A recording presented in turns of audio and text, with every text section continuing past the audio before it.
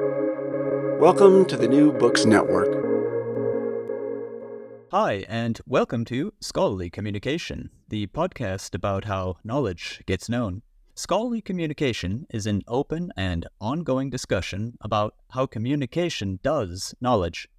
The premise of the podcast is this: communicating is not a transferring, as if knowledge might be vacuum sealed and delivered totally conserved, brain to brain. No, the premise of the podcast is that research communication is a place and time where people meet to represent and to recreate the things they claim to know. Communication is meaning, as knowledge is too. And meaning is not something we send or receive, it's something we make. I'm your host, Daniel Shea. I invite you to listen to authors and reviewers, to editors and executives, as well as to scholars of communication and professionals in communication, all talking about how it is that the written word makes known the real world. My guest today is John Bond, a publishing consultant at Riverwinds Consulting. John founded Riverwinds to help publishers, associations, and authors find answers to everyday challenges. John has been in scholarly publishing for over 25 years. Starting as an assistant editor, he eventually became senior vice president and then chief content officer for a multi-million-dollar international medical publisher. Today, he calls upon a significant network of partners, specialists, and freelancers to provide a range of services in a timely and cost-effective manner. So, let's begin today's episode. John Bond on Scholarly Communication. Hi, John. Welcome to the program. Hello, Daniel. Thank you very much for having me on. Maybe to kick off our discussion here, to maybe kind of set a common ground upon two things, which will probably be something that we'll return to throughout our discussion. And that is, first, that scientists need and also want, actually, help communicating. Nonetheless, scientists also naturally have greater interest in their research, and they'll tend to view the communication as sort of the wrap-up end of things. So I'll give you a moment to respond to that in a moment, but that's that first bit of common ground. The second is that there is definitely a palette of services on offer, and it's growing. And it's there to prepare scientists to become authors, but in some ways it may not be growing fast enough or in the right directions. And unfortunately, education in this area for scientists seems to be lagging. Now, if I put those two blocks, those two things in front of you as saying, hey, this is where we'll build off of, where would you stand upon them? I think when we start talking about academics, researchers, prospective authors, education is an important component when it comes to their writing or publishing journey. They spend so many hours and so many years becoming educated in their field or subject matter of choice. And there is woefully little time in there to learn about ancillary items such as writing and publishing, even though they can be instrumental to their career. So I empathize with the authors that become frustrated with the publishing process. They have the goods, they have the great ideas, they have the great research, but sometimes can feel frustrated by the arcaneness of the journey or the labyrinthian nature of the journey. They will start to proceed down a path and be frustrated and wonder why it's not easier than it is. Many authors, many prospective authors, or many academics will have not taken a writing class maybe since their baccalaureate days. And when they did take one then, it may not have been geared towards specialized or academic writing. It may have been a general writing class. There's such great opportunities for authors to develop parallel skills in writing and in publishing with a fairly small amount of time without taking away from their chosen focus or endeavor. the education in writing and publishing can come in many forms. There are some excellent books out there that I gladly recommend to anybody offline. There are some great podcasts, this being one of them. There are some great video channels, and there are some great courses. But there's also a live education, a one-on-one education with a coach or a consultant such as myself or many other very qualified ones out there that can help ease that journey. The services vary from simply grammar or editing services to more sophisticated ones that dive into helping with the actual publishing process. These services or this education are tremendously beneficial to the author. Can they accomplish their goals on their own? Likely they can. But many times this education, whether it's in the form of a book or a course or working with somebody, increases the possibility of great results. And what do I mean by that? Some people are going to try to get their material published, and I'm sad to say some may end up being frustrated and never getting published. Others may get published, but may end up getting published in a lesser journal. And when I say lesser, what I mean is one that has a lower or no impact factor or little distribution or little exposure in their chosen field. Or they may end up getting published in a journal with an impact factor or significant results, but perhaps their material or their manuscript is not as weighty or valuable as it could be, and it ends up with lesser citations, fewer downloads.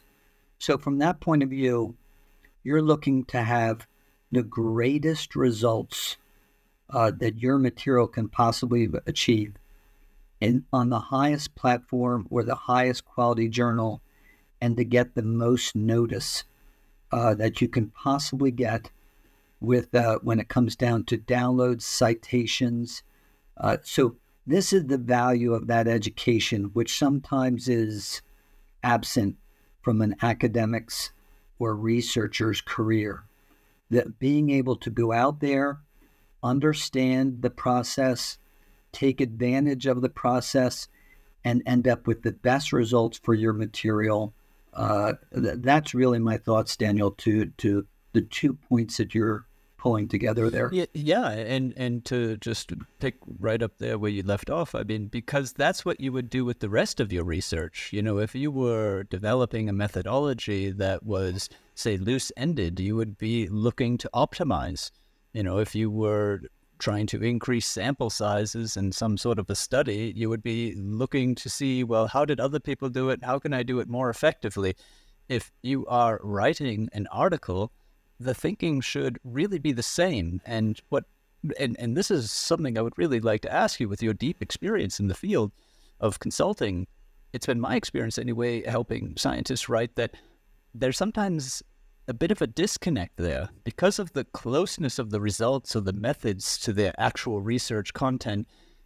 It seems natural to continue thinking like a scientist there. Whereas when it comes to the text, it's suddenly as if they were in English class all over again, right? and there's this jump that they make over to, well, I've got to do it correct. Instead of seeing ways of, I want to take control over this and do it best for my own purposes. Yeah, let's use two different examples. Let's use somebody that has a fabulous idea or a fabulous study or fabulous research that they've done. The purest version is, in the marketplace of ideas, my idea should stand by itself. The mountain should come to my idea. And in this sense, I really wish that was the media environment we lived in. But it's a noisy environment out there. There are a lot of articles, there are a lot of ideas that are competing for attention, many of which are winning because of how loud they are yelling in the marketplace. And when I say how loud they're yelling, how much they're being promoted on social media or through news articles or through videos or tweets or through TikTok. I'm not criticizing those, but you are competing with very loud ideas that are out there. So even if you have a great idea, you have to understand it's a crowded marketplace that you're competing against. And you have to, as an author, understand that your great idea may not reach the intended audience. Let's take a second example. I know of people that are frustrated because they'll be on a tenure track and they'll learn that they have to publish X number of articles in X type of journals. They're reluctant to do this sometimes and may not be focused solely on research or the marketplace of ideas. They're simply interested in checking a box to say that they've done this. So they become shy at that point of how do I do this? What work am I going to propose? What work am I going to do? This is a fair number of authors that are seeking publication because of a promotional need or a tenure need, or maybe to a research grant requirement. So with these individuals, they're even more, I'm going to use the word shy again, they're even more shy about doing this and are reluctant to seek out the information that they need to optimize their chances of having this occur. So many times people either feel that their idea should be the sole driver of their success, or they are reluctant to seek out the tools that will enable them to achieve their goal. And those tools could be education, could be courses, could be books, could be many things. It's not just talking to a coach or a consultant. So there are many great opportunities. At the end of the day, what people usually end up doing, what authors usually end up doing, is relying on an experienced co-author, which is great if that is the situation that you find yourself in. Or they end up relying on the person in the office next door to them. They'll walk over and say, I have an article I'd like to get published. We're both in the same area. What journal should I send it to? How do I do that? How did you do that? And while that's good education, it really is usually limited to one or two people's experience, and it's just passed down from person to person.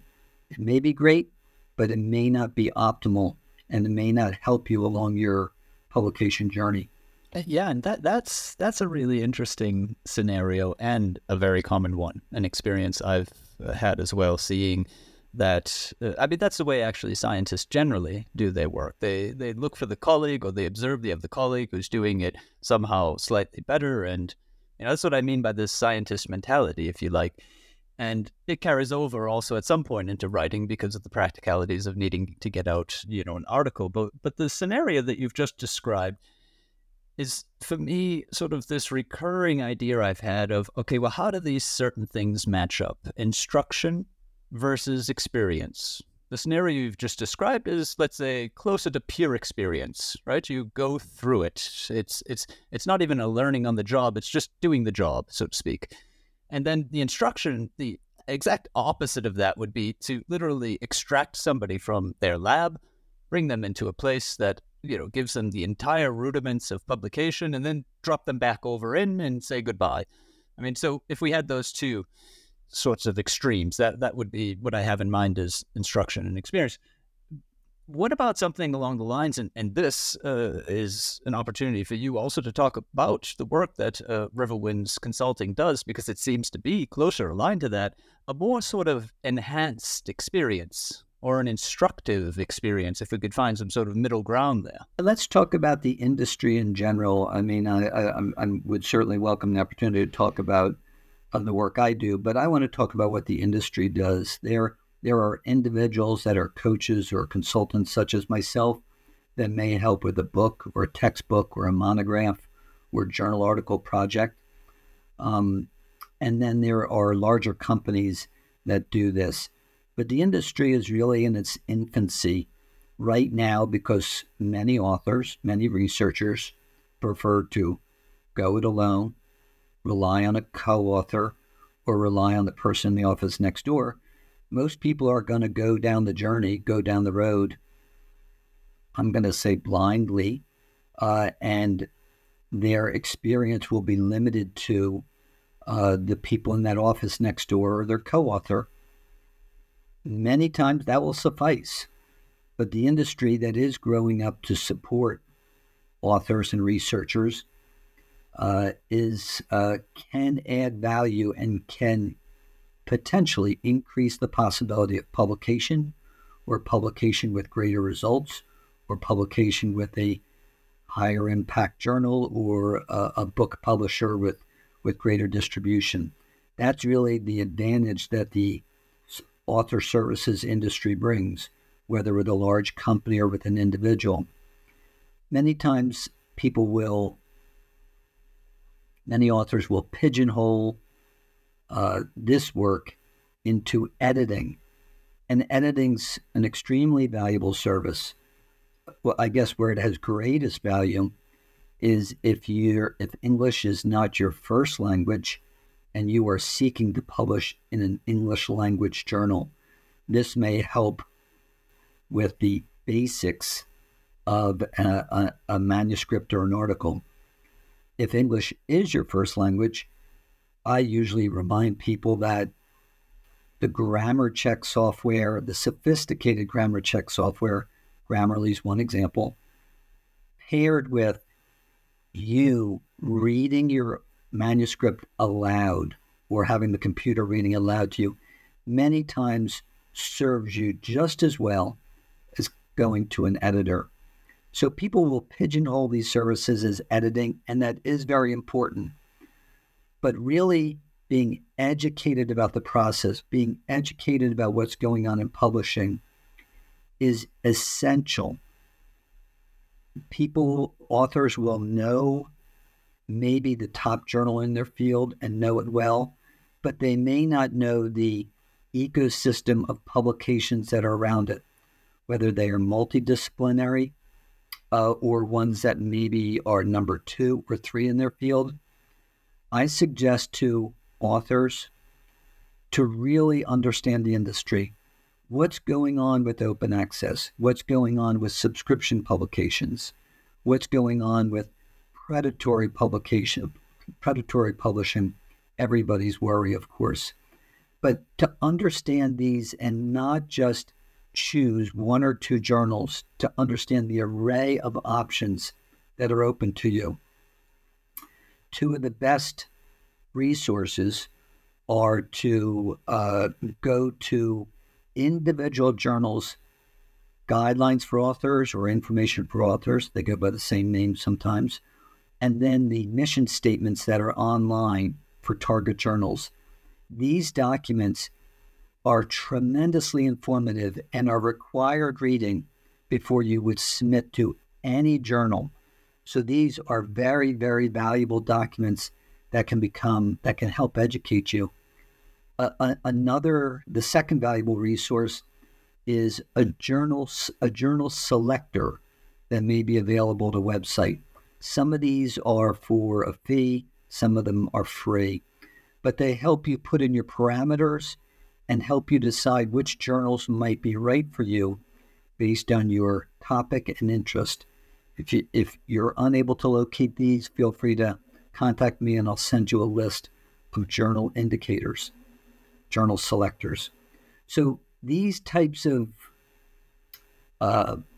tools are very valuable, and working with either a company or an individual, these are just 2 examples of tools that can help you increase the possibility of getting published, as well as increasing the results that you might achieve with a journal with a greater impact factor, therefore having greater downloads and greater citations.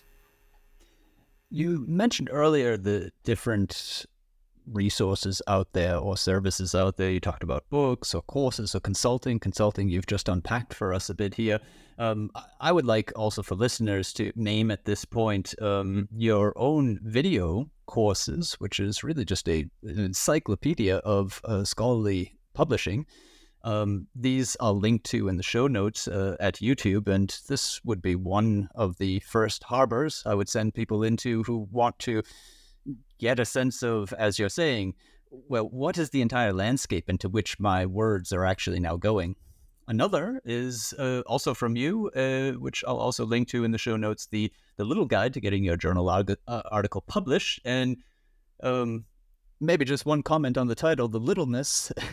I'm not saying this is a big book, but it's as big as any other guide out there that people turn to in the need to understand, okay, what is the entire process? And this guide covers, this is not a writing guide. This is a guide that really gives also, just as you've been describing, John, the full picture, right? I mean, it even has a number of chapters covering post-publication, where most authors would feel, all done, right? You know, I've finished, I've succeeded. Actually, you haven't, because the difference between, and maybe we can carry on with this thought, the difference between publication and citation is in the course of a career, really the huge and deciding factor, isn't it? Well, first, thank you for the mention of the YouTube channel and of the books. I am a big fan of discussing the necessity of marketing and promoting your journal article or your book, and not just feeling that the publisher or the marketplace of ideas or the journal are responsible for that. I encourage authors to see their career in researching and writing and in academia as a long one and as an arc that you are on. Everybody starts as a beginner. Everybody that has 200 publications on their CV started out with one at the very beginning. So to plan for quality and to plan for impact in your field is essential as you start. Part of these things is by you realizing you're in that noisy marketplace of ideas. I encourage every author early on to secure a URL with their name that allows you to have a hub away from where your academic site might be, that you're able to list and promote your interest in publications. I went and looked for johnbond.com to see if it was available. It was not. So I came up with books by John Bond and .com, and you can surely do the same thing with your name and find some variation. So what might be at this site? It might be your CV. It might be the articles or books that you're associated with. But you also might just have musings of your interests or the research that you're working with. But what does this do? It establishes you as the expert you are, as well as lets you refer people to the site and starts a dialogue with potential co-authors, collaborators, reviewers of your work, people that may want to interview you. So it's important early on to have a hub with a website such as the one I'm discussing. And then also to choose one social media channel and then perfect it from a professional point of view.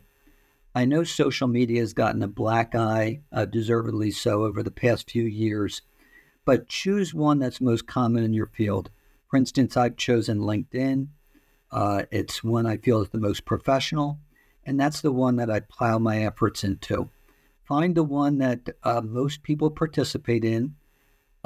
Don't just post about yourself, but post about what's going on in your field and interact with the people that are in your field as well.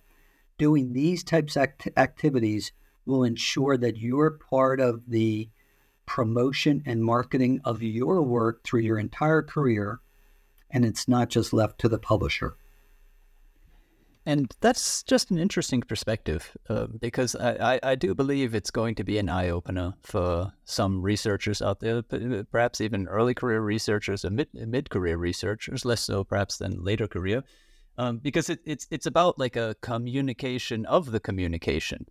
And, the work's been done, but then you continue talking about the work. And this kind of brings me back to this idea of, okay, well, what is that common ground that I was establishing up there at the beginning of our interview of what is then the view inside of the sciences?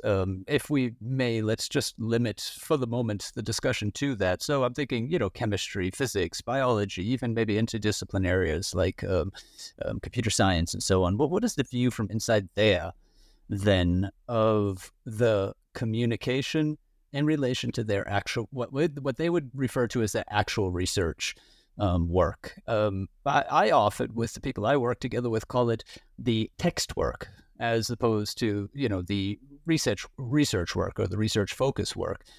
And the more that I spend time with somebody on a project, the more and more they tend to appreciate the integrality of that text work together with the actual so-called research focus work, right? And I would like to have, again, your experience on this as to what is the usefulness of, let's say, just even creating awareness in this almost philosophical question of how form and content there are tied together. Yeah, well, the circle aspect of it, the interconnectedness of it, is critical, and I can't emphasize it enough. How your ideas at the beginning, your work, the research, as you've said, the execution of it, the writing of it, and then as I've said, the marketing promotion of it, all of these are connected, and they're a virtuous circle that starts over after the article's published and starts with the next article or the next book that's building upon one another. Your success long term, I would contend, in academia or in your writing career, are all connected to these different threads that you enumerated. I do think there is a reluctance by some to embrace my marketing and promotion message. And all I'm trying to do is move the dial with people 1 or 2 points. So if you've embraced this idea and you think on a scale of 1 to 10, marketing and promoting the work and having it connected from the very start is a 7, I'm just trying to move you to an 8 or a 9. If you think this is nonsense and this is not what scientists or authors should be doing and you're at a 2, I'm just trying to move you to a 4. I'm trying for you to understand that you are partly connected to the success of your work in this marketplace of ideas.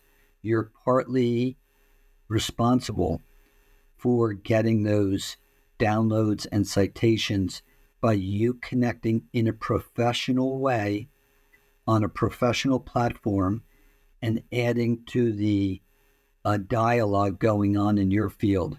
So yes, it is a circle. It starts as soon as the last article's published or as soon as the last book's published, and it starts all over again. The effectiveness of the technique, the image there of the dial that you've just spoken about, is really tied to a sort of consulting model.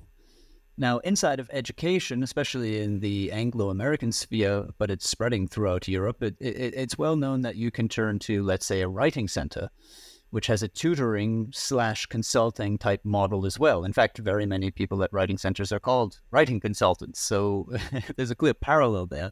But the point that I'm trying to make here is that for assistance of this sort to really be effective, this connection to the client or the student or the scientist, however we may want to name them, is crucial. I mean, your example there of, bringing a 2 up to a 4 or 7 up to a 9 depends entirely upon you being familiar with that particular person. So this would be, in my opinion, one of those arguments against the classroom type or course structured type instruction to get people writing better. I'm much more a firm believer in this approach that you seem to embody as well at your particular company. I'm with you completely. Most people, first of all, we know there are many different learning styles, and I acknowledge that and understand the importance of your learning, of your educational material being geared towards your learning style. But most people, or let me qualify a little further, many people prefer a dialogue and being able to ask questions. Why is there such frustration with automated phone systems? Because you're not getting the answer quick enough, and you have a specific question and you simply want somebody to tell you the answer. And when you are in dialogue with somebody one-on-one, or even in a small classroom setting, you are more likely to be able to get your specific question answered. And by the time you're at this point in your career, you've probably achieved your terminal degree. You've probably achieved stature in your field. You know the things that you need help with, or you know the points that you need to have answered. And while that may be in a book or it may be in a course, by having a dialogue with people one-on-one in a small group setting, or with a tutor inside an academic setting, or even with a coach or the like, is going to be the shortest distance between 2 points. I'm a fan of it. I know some people would prefer the text or a website, and I think that's valuable, and I think that that's the way they should go. But others should feel that speaking with somebody or learning in a small group setting is really the shortest distance between them and great results for their work. I mean, learning styles is definitely something to bring in there. I entirely agree, but there's times where I start to wonder, and there's certainly other scholars out there of communication who, have written on the same topic, that there may be something special about communication activities. So simply just reading and writing, to take the focus of scholarly publishing, which sort of separate them out as requiring also certain sorts of service, help, or education, which wouldn't work elsewhere. So just to be concrete here, I mean, if you go off to YouTube and you want to find out how to use a new app or different sorts of technology, this is a fantastic resource. And there are some excellent pages out there to help you do that. But every app is actually exactly the same. I mean, you have different aims for how to use it, but the framework within which you need to work is given by the structure of the app. It's not quite the same when it comes to even something as structured as, let's say, the English language, because the possibilities there verge on infinite, and the complexity of the problems don't categorize very easily. So I guess what I'm trying to say is that, there seems to be the activity of communicating, a bit like many of the researching activities that go on in labs and so on, sort of require this mentoring or coaching type model, don't they? I think so. I mean, just think about when you're going to the person in the office next door, you're essentially asking them to be mentor for that question or that situation, or you're asking them to coach you or consult with you on that particular question or situation. So I think it's the natural inclination when you need to invent a wheel, for you to turn to somebody who's already invented the wheel and ask them the way they did it. And whether that is in that small group setting or one-on-one with a coach or with the person in the office next door, it's the thing that has the greatest comfort level. I will follow up with one more comment, and that is, if your institution has an academic writing or publishing center, first of all, a kudos or applause to them, because not every institution does. You should acknowledge those people and the assistance that they're given, although that's their job. And I say the same thing about research librarians, which can be a tremendously beneficial to a project in its completeness and its literature review. So these are good people to acknowledge at the holidays for being behind the scenes and the real pros that support authors, researchers, and academics. Yeah, that's a very good point there, John. I entirely would highlight that as well. This idea of recognizing research libraries and academic services that look to help people from different disciplines communicate their work. I know my listeners will know that I work together with scientists, helping them write, and early on as I started this new venture, one of the first bits of positive feedback that came was, it's nice to have an office or, a part of our department to turn to when there's a communication question. And many people were like suddenly saying, hey, communication is now on our map. So it is worth recognizing this fact that where these existing structures are there, acknowledge them, use them, build those to start with. Absolutely. When I think of basic questions that I get all the time, I'm going to circle back to the predatory publishing one. I will get random questions from my YouTube channel where somebody says, I'm desperate to get published. I found this journal. Do you think this is a good one? Is it a predatory publishing journal? And what is predatory publishing? And these are such basic questions for me, and some basic questions that can be answered relatively straightforward. There's some great services out there that list responsible journals and list irresponsible or predatory publications. And there are some great rules of thumb as to determine very quickly when you're looking at a journal a website, whether it is legitimate, semi-legitimate, or completely junk. So these things are basic questions, and the tools are available. It's just really connecting with somebody, such as your writing center or somebody in the publishing area that feels these are basic questions, although you may not. So getting this training, getting that connections with people or with your educational tools are really vital. It's going to save you a lot of heartache and increase the chances of publication and the chances of better results. At this opportunity, talking about structures in place at research institutes or at universities, I'd like to broaden again the view out to all of those services.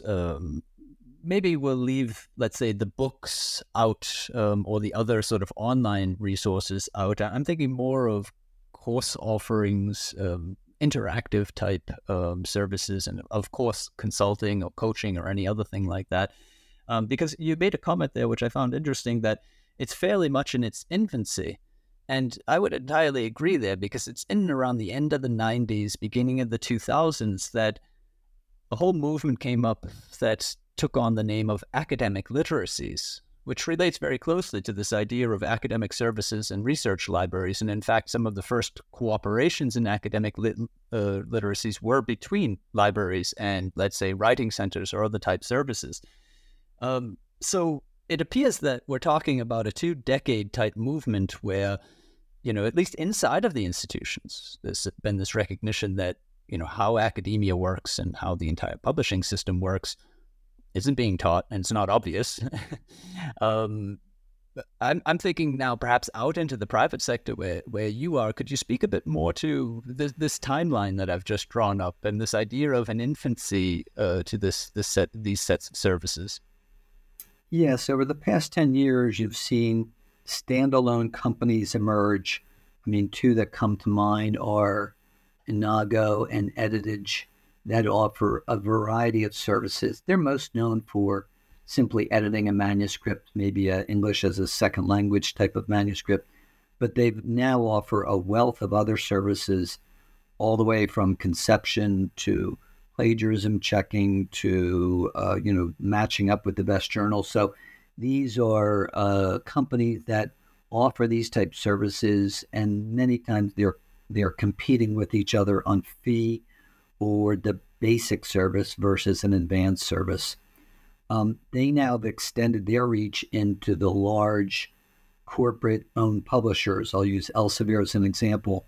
So many of the large publishers either partner with these type companies, or they've offered their own services to authors or potential authors to either improve their manuscript or to increase their chance of publication.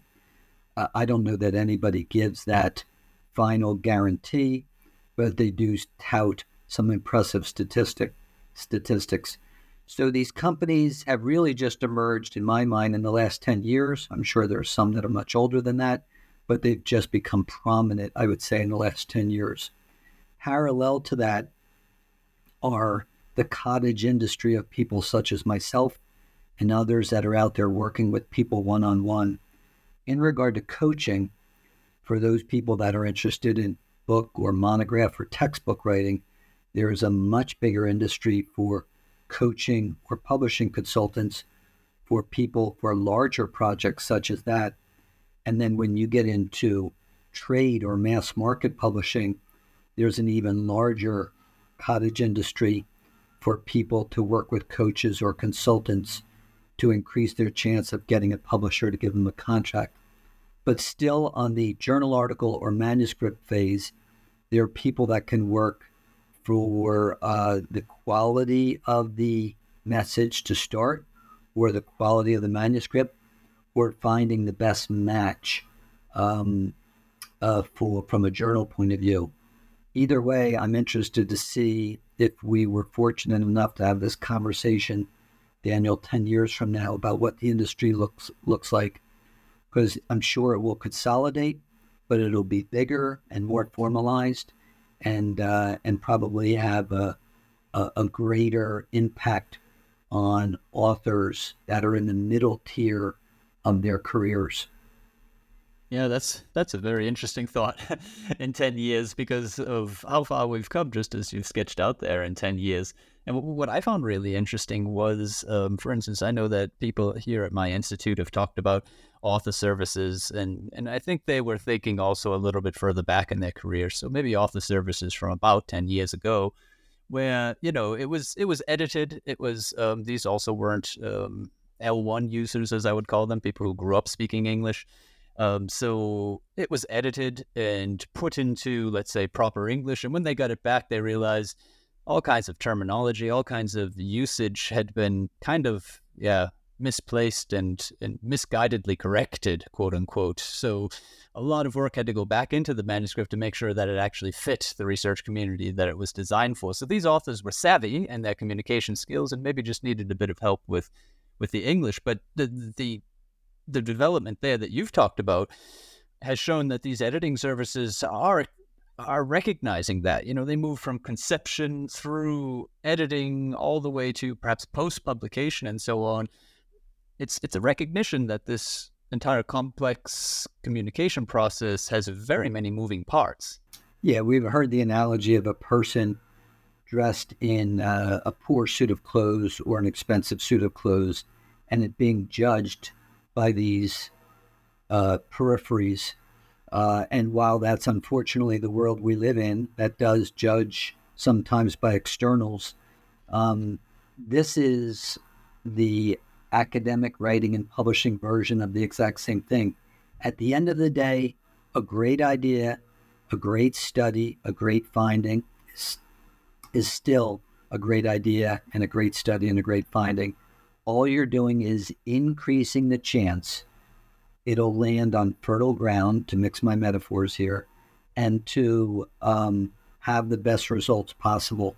So whether it's through the editing process of making sure it's presented as pristine as possible, or through the coaching and consulting process of finding the best match for the journal, getting the most enthusiasm from your editors, and having it get the best results from a citation and a download point of view. That's really what we're talking about here. But at the end of the day, a great idea is still a great idea. To close out, John, one of the aims of this podcast, I've repeated it often here in this place, is to, as I say, help the research. And that's a really broad sort of aim, which may be a good thing or a bad thing. But in any case, my thinking is that it'd be great if authors could just submit better, if peer reviewers could make better decisions, if, speaking to our topic of today, if the, let's say, ancillary services out there for, communication, editing, and publishing, and so on in 10 years really made even a finer match to the needs of authors and so on. Well, whatever the case may be, I'd like to give my guests a small platform to speak to, well, what is the thing that they would suggest? So with this idea of, well, let's get this done better, what would be perhaps one group that you might single out, one practice that you might single out and say, hey, if we could just change this? Well, I mean, there's been a lot of discussion about the nature of peer review recently and the peer review process specifically because of COVID, about whether that's broken. The one thing I would say that helps an author, specifically the middle tier author who's most reluctant to do this, is for you to feel really comfortable with sharing your early work and your later work on a more frequent and a wider basis. The novice author or the reluctant author or the author that's, as I said, in the middle of their career, I'm going to use the word shy again. The authors sometimes are very shy about sharing it until they think it's absolutely perfect. And if we're really talking about the best quality ideas, the best quality work, sharing maybe the concept with close friends early on, and then a draft or an outline with colleagues early on, and then the draft of it completely written, and then the final version, to do as much of your own review to head off rabbit holes you might be going down, or head off poor expressions of your ideas as early on is really essential. Feel very, very comfortable with developing that network of people in your institution, but most importantly outside your institution. Feel free to feel comfortable sharing it. Don't feel, as sometimes you'll see novice authors feel, somebody's going to steal my idea. It's unlikely. So feel comfortable with sharing your ideas, sharing the draft, sharing the outline, and getting and being open to the comments or suggestions that you hear back, because people feel very comfortable with connecting with authors, connecting with colleagues, connecting with friends. This is going to make the best possible work. Do your peer review yourself early on, and it will increase the quality of the work incrementally or to a significant degree.